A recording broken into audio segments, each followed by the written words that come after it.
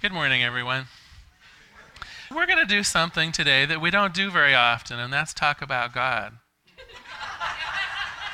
Honestly, though, if you really examine what goes on in most churches, we don't really talk about God very often. I mean, we talk about some of the things that God does or some of the things that God's capable of. Do you know what I mean?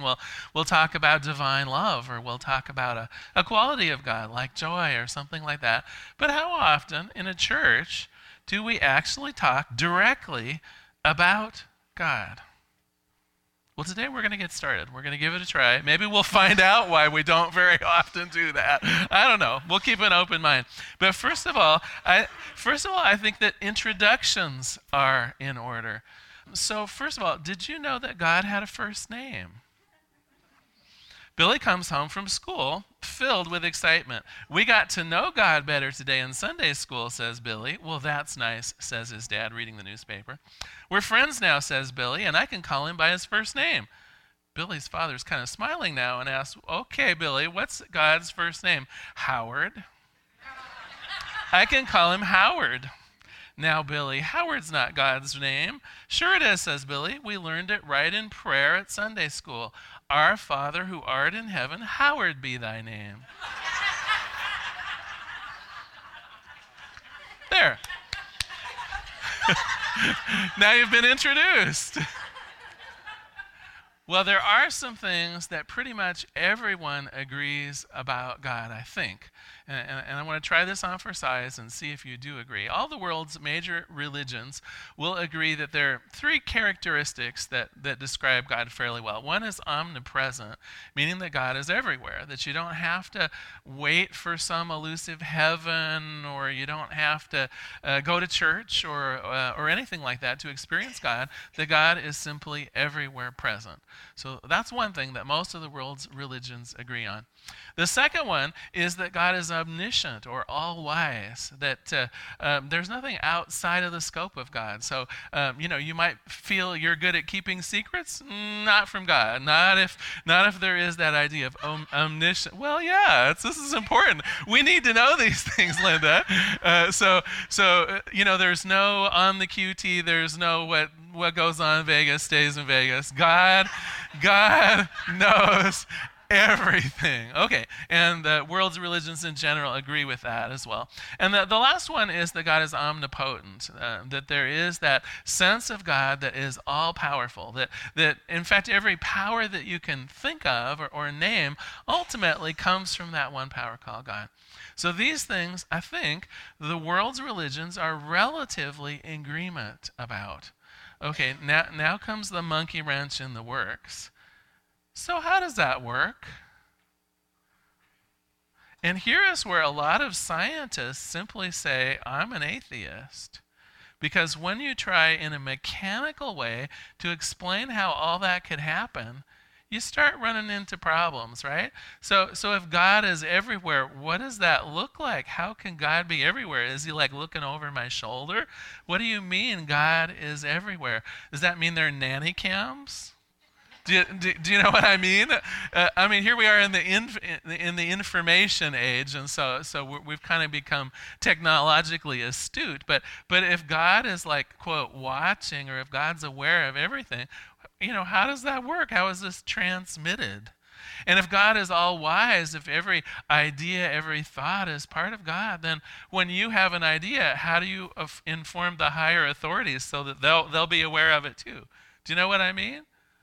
It's like, how does this happen? And scientists will tell you, Larry, you can talk as much as you want, but there's no way that some communication device exists that can be everywhere at one time and seeing everything and listening into everything at once. There's faster than light issues. There's all kinds of communications through the ether issues. You can't just wire up everything so that God is on the QT at every single moment. It just doesn't work that way. And so that's where scientists will tend to say, we'll leave that for church, but in the real world, you can't do those things. Well, now here, let me take the monkey wrench back out of the works then, because in science of mind, we have, if you will, an explanation for this, that even the scientists will say, oh, Well, if you define it that way, maybe so. So the way we define God is that God is all those things. Not that God is listening in on us, but God is the communication that we are. Not that God is everywhere present in some disembodied way, but very much an embodied way. God is everywhere because everywhere there is something, that is God. We believe that God is everything. And we mean it both figuratively and literally.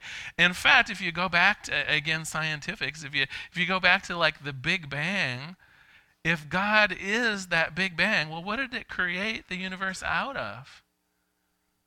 Out of itself.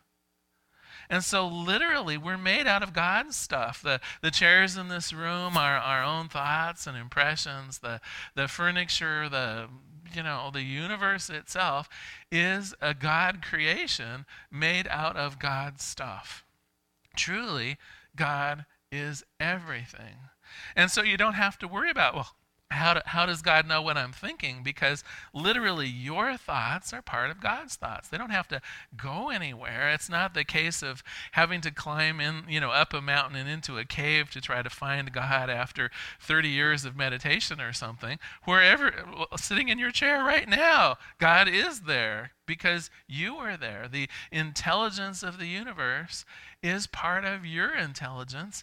So prayer, sometimes people have this idea when they pray, right? That it's like a telegraph kind of thing.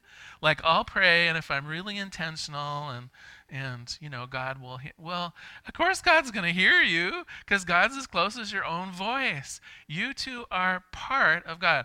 Now, we're not individually gods. Don't get me wrong. Sometimes people think that the science of mind is the sort of megalomaniac religion because listen to them on Sunday. They talk about being God.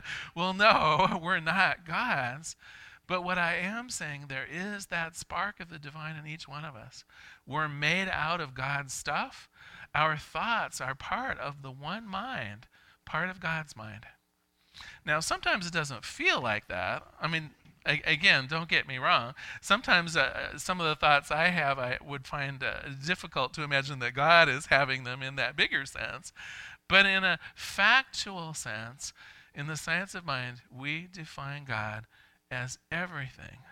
So there's no problem with it, transmitting or watching or being present or any of those things, because everywhere you are, that is God too. It is the very nature of our existence to be immersed in and part of God. Now, why is this important, do you think? It's important to me for a couple reasons. For one, it's a lot easier for me to have a personal relationship with something that isn't like on a cloud somewhere. Do you know what I mean? A lot of us have that idea of God kind of left over from childhood, like it's the bearded guy, on the cloud in the golden chair kind of thing. Or maybe even if we were maybe brought up in an alternative religion and not Christianity, then maybe it's the goddess that we think of. But still we have this image of Gaia or whatever it might be. And it kind of, I think it creates a little bit of a separation. It's like, well, there's me, and then somewhere, else is understood, right? It's not just somewhere, but somewhere else is God. And so my prayers have to somehow reach, wherever they need to go, and my intentions have to be clear. Oh, and then there's also that little problem about the feedback loop too, isn't there? Because so many of our ideas of God when we were children were that God is judging us and deciding the merits of our case. And maybe I'll answer that prayer, but not that one because you've been bad. Well, all of that just gets cleaned up and kind of thrown out, if you will, when we recognize that literally our prayers are part of God to begin with, because we are part of God to begin with. And so when we have a prayer from our heart, when we recognize that that power of God is also in us, when we recognize that in the affairs of humankind, God shows up as the hands and the hearts and the minds of other humans, then the story kind of changes a little bit. I don't have to meditate for 8 years and go to a cave to seek God, because God's right here. I don't need to worry about saying my prayers just right or loudly enough or with enough intention, because God knows what my intention is, because my intentions are part of God. It cleans up a lot of this wishing and hoping around God, because you don't need to wish and hope for something that is guaranteed. And so that's part of my message today, is that God is a guarantee if you define God as everything. And it's the basis really of Science of Mind. You know, if I only did one Sunday talk a year, it would have to be this one, because everything else is based on it. Our prayers are based on the idea that God is fully present and fully powerful, no matter who you are, no matter what your past has been like, no matter how you show up, your prayer is powerful because it's centered right in God. It doesn't have to go anywhere. You don't have to have anything figured out. The full force and power of God is there to support your prayer, because hopefully you are there to support your prayer, as is everyone else. This is so important. And I think that a lot of the Sunday talk, if you will, around God is more about undoing than it is doing. Because it's so easy for me to say God is all there is. There, I've said it again. And yet, it's right in here that we get really wonky. It's right in here that we start thinking, well, maybe that's true for Larry, but you know what? My life doesn't feel like it's much having to do with God at all. And I really think that based on some of the things I've done in the past and some of the ways I've been, that I'm not really deserving of the love and the glory and the power that God is. In some intellectual way, I might be part of God, but I'm going to just be like this. And I think those are the messages largely that we get about what God is like or what the divine is like in our childhood ideas and our childhood messages. You know what? It's time to grow up. A friend of mine was talking to me recently about her experiences with her grandchild over the Christmas holiday. And I love this story that she told me. She said, well, on Christmas Eve, he came up to me and he said, Grandma, I really need to know how it is that the reindeer can fly. And oh my God, she knew she was in for trouble. Do you know what I mean? It's like now we're getting really specific, not about the existence of Santa Claus or where the presents come from, but no, I want like the scientific basis for reindeer flying. And she's like, oh gosh, how do I deal with this one? But she thought a minute, and she looked at him and she said, well, it's just magic. And he was totally okay with that. Right? It's like, well, so much of life is magical. I don't need to know how everything works. It just works, and that's fine. Okay. I think it's time for us to go beyond just taking it at face value, though. I think it's time for us, as we've grown up in our own experience of God and our own experience of life, to be able to do a little testing here and to not just think that God is magic. And so part of your homework, if you will, for this week, and in fact for this month, is really to develop a better idea of God, to have your own particular, personal idea of what God is like in your own life.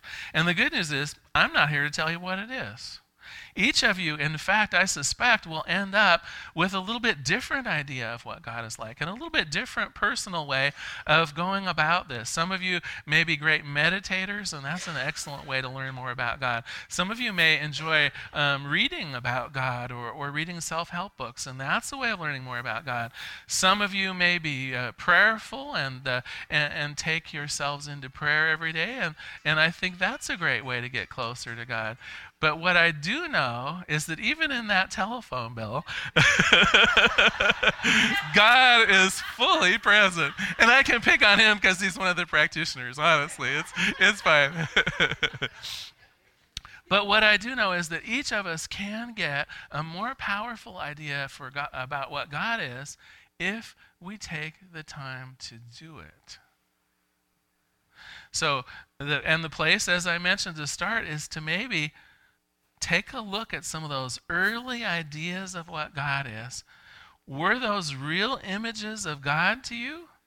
Or were they kind of a child's vision of some human superhero kind of thing? Do you know what I mean? Because for so many religions, when you go to Bible school or Sunday school or whatever it is, so many of the tales portray God as kind of like a superhuman, and whether it's a guy on a cloud or whether it's just the powerful nature of God, it's usually portrayed in very human terms. And those are useful, I think, for children. I think it's helpful to portray some of that so that children, you don't just say, well, God is unknowable because it's infinite.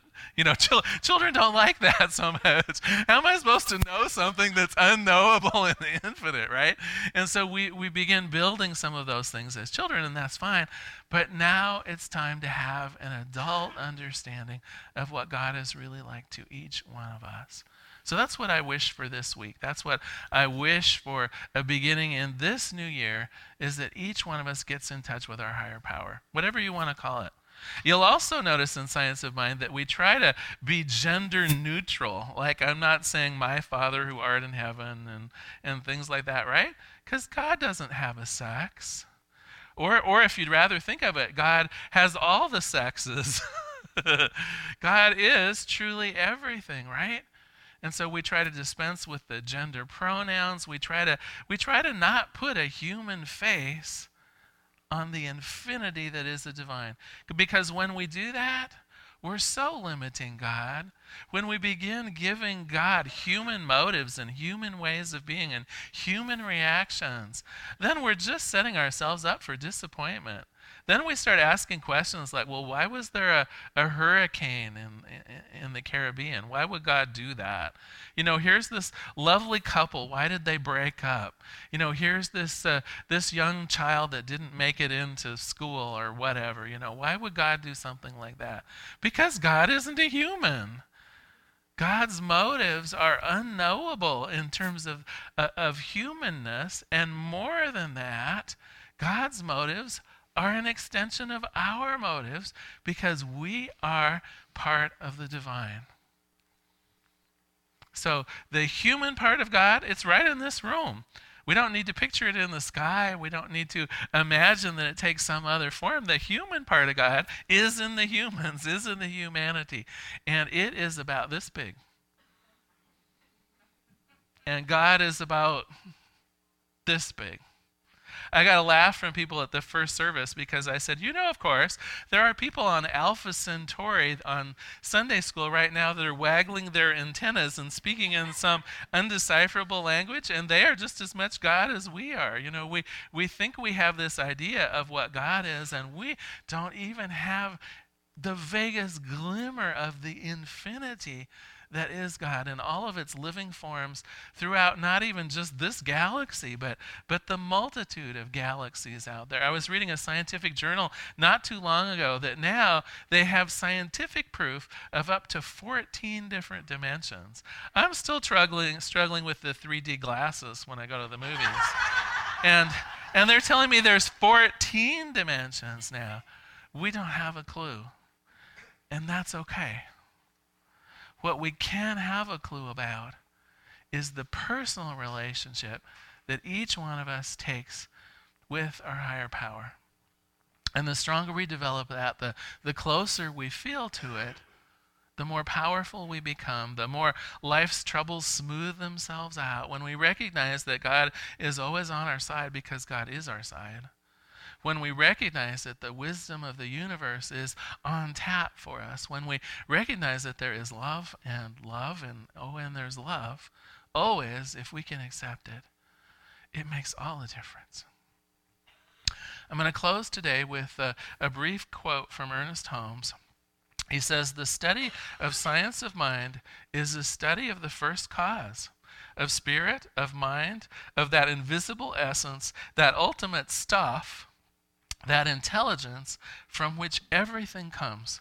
It is the power back of creation.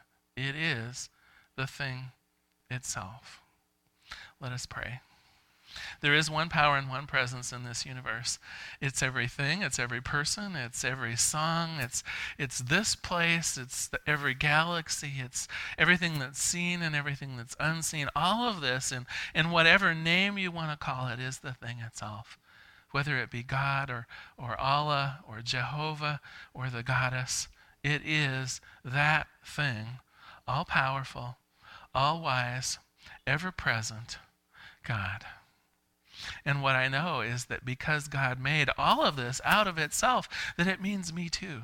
That in my heart and in my mind and that my spirit is part of the divine. That my thoughts are part of universal mind. That my heart is part of universal love. That the beingness and the doingness of me is God at work in the world. And as it is true for me, it's inescapable. It's true of everyone in this room, everyone beyond this room, every entity in the pan-universe is also God. And it's so powerful. It's so connected. It is so amazing. I know that as we move forward in this month, we're going to learn more about our personal connection to God. We're going to learn some spiritual tools for approaching this thing, the thing itself. And I know above all that closer walk with God belongs to each person in this room. It's as near as our breath. It's as warm as our own heart. It is as beautiful as the face looking back at us in the mirror every day. And I'm grateful for this. I'm grateful for recognizing God in all and as all. I let it be, and so it is. Thank you for being here today. Thank you.